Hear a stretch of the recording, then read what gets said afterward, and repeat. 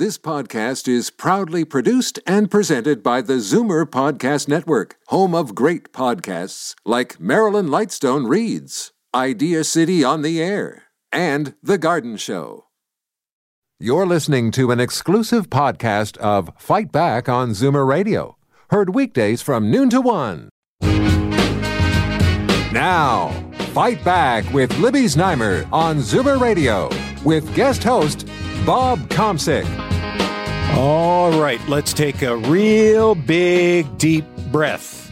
After all, there are 153 candles we have to blow out, right?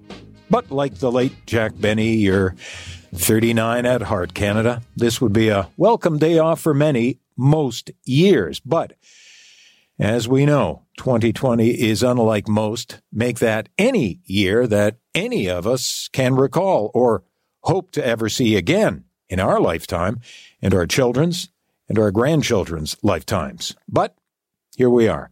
This pandemic, of course, given us time to reflect and be grateful for much, like our freedom, which we've taken for granted because many of us have always had it. That was until the middle of March when we were forced to hibernate like, a bear. So let's spend this hour celebrating our country. Give us a call, 416-360-0740, or toll-free, 1-866-744-740.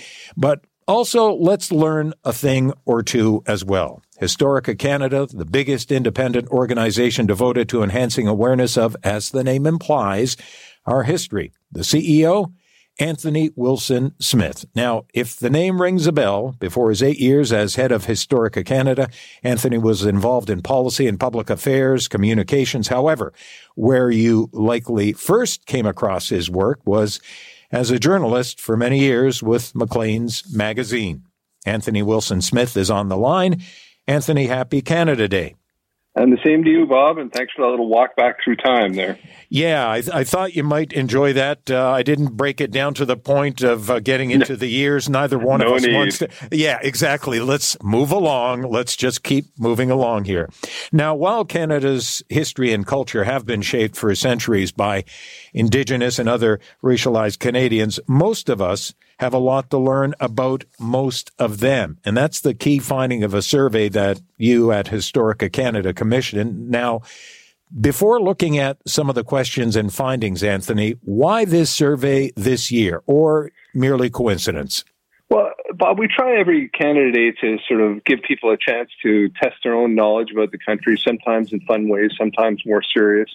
We started out this year with the idea of finding out what Canadians knew about some very specific developments. For example, less achievements in sports, more in areas like science, medicine, and health. So we were off in that. And then as we were developing it, we then found ourselves in the middle of this remarkable social movement going on, specifically, dealing with the history of Black and discrimination toward Black community and Indigenous community.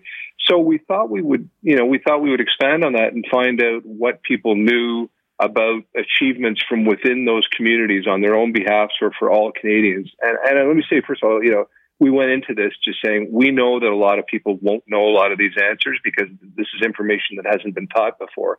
So it was not in effect an IQ test on Canadian knowledge or anything. Now, how were the questions chosen and by whom? Well, we have a lot of actually professional historians on staff. We have about 30 people in our head office and a whole bunch of MAs or PhDs or otherwise. So they sat down and went through those. We also run the Canadian Encyclopedia, which has about 20,000 articles on things exclusively Canadian, including a number of remarkable people and histories from Black and Indigenous communities. So we had no shortage of material to draw on. And then we just we go in a format of true false just to sort of engage people rather than saying, did you know this? Did you know this? Did you know this? We find that people like to take a test and see how they fare, even when it's going to be a tough one. Now, what surprised you the most, Anthony? Or maybe put it another way, which contributions of prominent Canadians did those who took part know the least about? Well, again, it wasn't so much a surprise what people didn't know. I think it's more a case of saying to people, here, we're gonna give you a chance to find out about some of these people to make you more aware and make you maybe get interested in them. So, for example, 1 in 25 Canadians know who Mary Tuak's early was. Well, in fact, she's the Indigenous woman who achieved constitutional change by getting Indigenous women the right to vote, who'd been marginalized in the Indian Act. I hear my dog announcing that's fine agreement with that she should be acknowledged in this. So that was 4%. Realistically, if you ask about constitutional achievers of any form across the country, you're going to get a low rate of response. And I'm afraid, in an Indigenous community, when it's an Indigenous achievement, it has not been as well taught. So that's one. Okay. 416-360-0740 or toll free 1-866-744-740 if you have a question for our guest, Anthony Wilson-Smith from Historica Canada.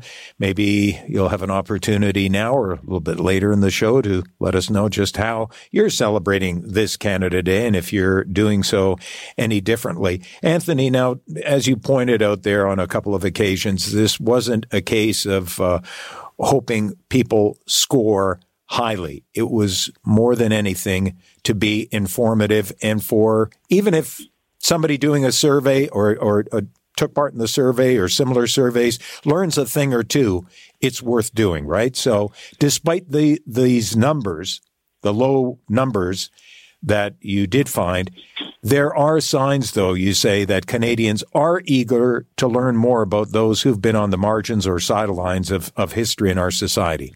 Oh, no question, Bob. And I'll tell you a couple of specific measures for it. So one is, as you'll know, we do the Heritage Minutes, which I guess is the probably almost certainly the best known thing that we do.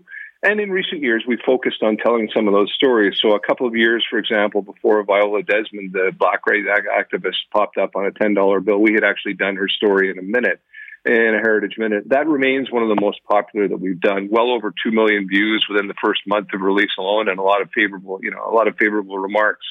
We also we run the Canadian Encyclopedias, which has about 14 million users a year. And,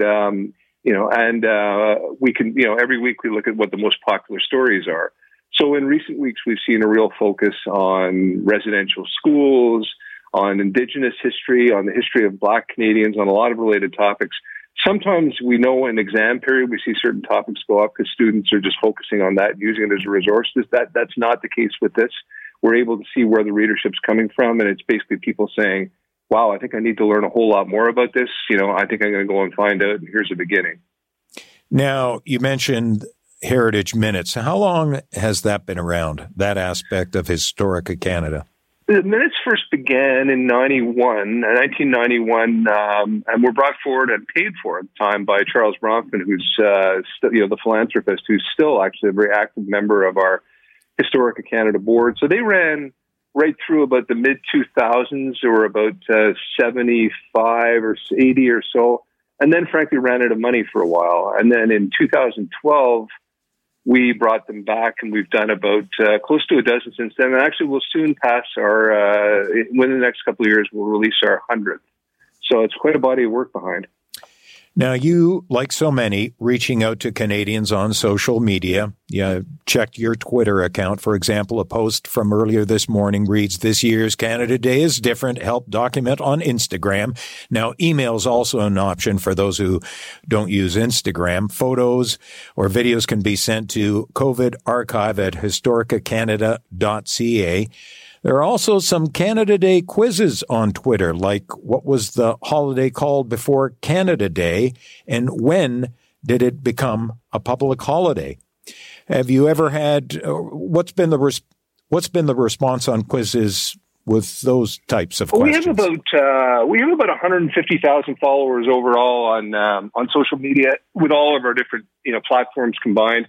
And then, of course, a lot of people will take these things who aren't actually directly following as an account. So you see people being very curious and just wanting to do a combination. It's always easier to teach if you're enjoying, or to learn if you're enjoying yourself, right? I mean, that's, so again, the aspect of competition for people saying, well, let me see how I can fare, is what really, is far more likely than just saying, sit down and listen to this lecture for the next half hour. So very high participation rates, a lot of fun. And we also get a lot of nice feedback from people after for people who follow us on Instagram, we had a trivia night recently, and and it was a very informal one. If you chose to have a glass of wine or a beer while you were sitting at home and taking part, well, that was all part of it too, There's another Twitter post asking just how well do you know Canada's symbols, and there are 3 levels, easy, medium, and hard. And just before Fight Back, I decided to try the 3 quizzes. And let's just say as it progressed from easy to hard, the number of correct answers decreased, and I'll just leave it at that. But at least no zeros, but and I'll just leave it at that, and I'll keep those numbers to myself. But what about other things that you might have in the works, especially in the year of COVID?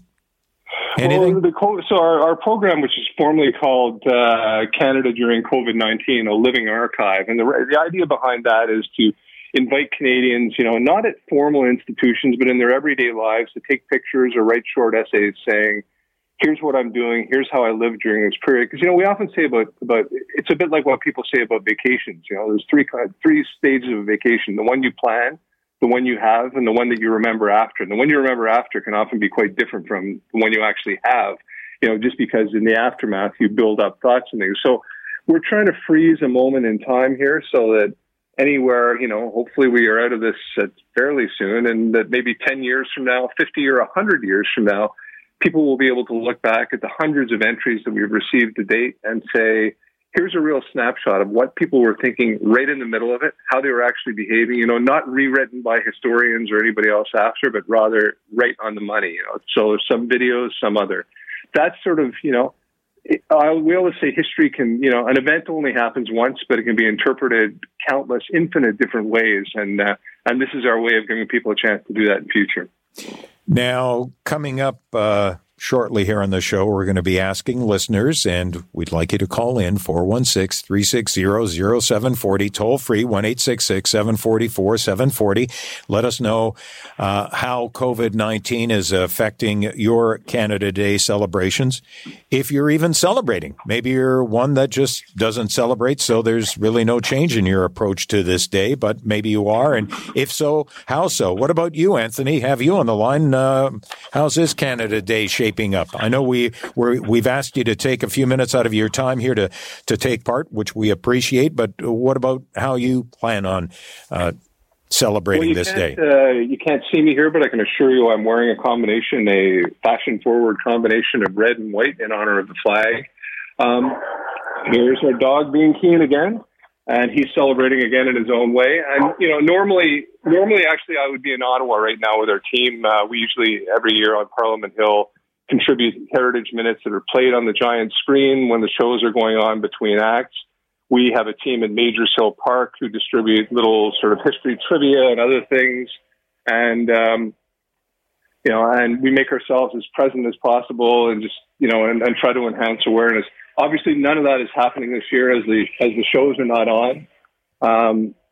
So it actually announced the time off, and we are hopping in a car shortly, as we said, and we're going to go and celebrate at a Canadian pub in downtown Toronto. In fact, that offers all Canadian-based sort of specialty food, that has Canadian beers, as their specialty Canadian wines, and obviously we'll be modest in our behavior about it. But a place called the Rebel House, and there are many others like it in Toronto, Ottawa, and elsewhere, and they're terrific.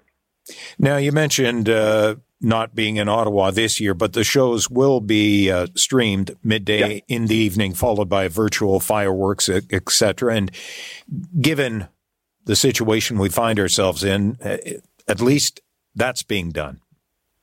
Well, yeah, and it is a reflective Canada Day, of course, Bob. We're all aware of the social issues, the sort of enhanced awareness of discrimination issues in history for Black community people, for Indigenous community people. The thing about the country is, and you have to sort of cover off all angles of this, is that millions and millions of people are blessed and fortunate to live in this country, and I'm very aware of that. I certainly feel as one of them. We do have a long history in this country, and again, our minutes have covered some of it, of overcoming past prejudices, of overturning legal restrictions that were unfair in the first place, of showing the better side of ourselves. But we've also become aware that that's an ongoing effort, and we have to focus more on that and fix it more. But it does not mean we should be hanging our head on Canada Day. It does not mean that this should not be the great holiday that it is, the great day of appreciation, because there is so much of that. I just think we combine that with a resolution of saying, let's listen more. There are other voices out there. They're really interesting ones too. Let's hear those stories and get a fuller idea of what it means to be Canadian. Before George Floyd, there were many other instances like that. However, it really seems to be a flashpoint with what happened on the U.S. Memorial Day in Minneapolis, and it just seems that it's been picked up, and obviously not just by Americans or North Americans, but right around the world. And maybe it's also during this time of COVID as well, or maybe it was coincidence, where it just seems like the world is taking the ball and running with it. I don't see it being dropped this time around or forgotten.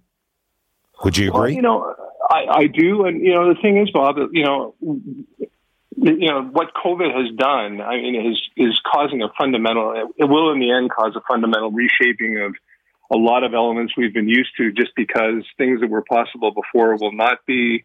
Our economy is being reshaped by these events beyond us. A lot of people are suffering terribly, and it's terribly unfair. People who built their lives, for example, around restaurants or other places where you provide public service and now can't do that. So we have to rethink a lot of things, and that goes back to fundamental values as well. How we live together, how we get along with each other. And, there are very difficult aspects to seeing things reshape this quickly, this unexpectedly. But then you also have to say, what is the good that we can pull out of it? We do have to work together against this sort of great force that affects us all. So can we find the strength and the ways to do it and to redefine ourselves as individuals and as a country as well?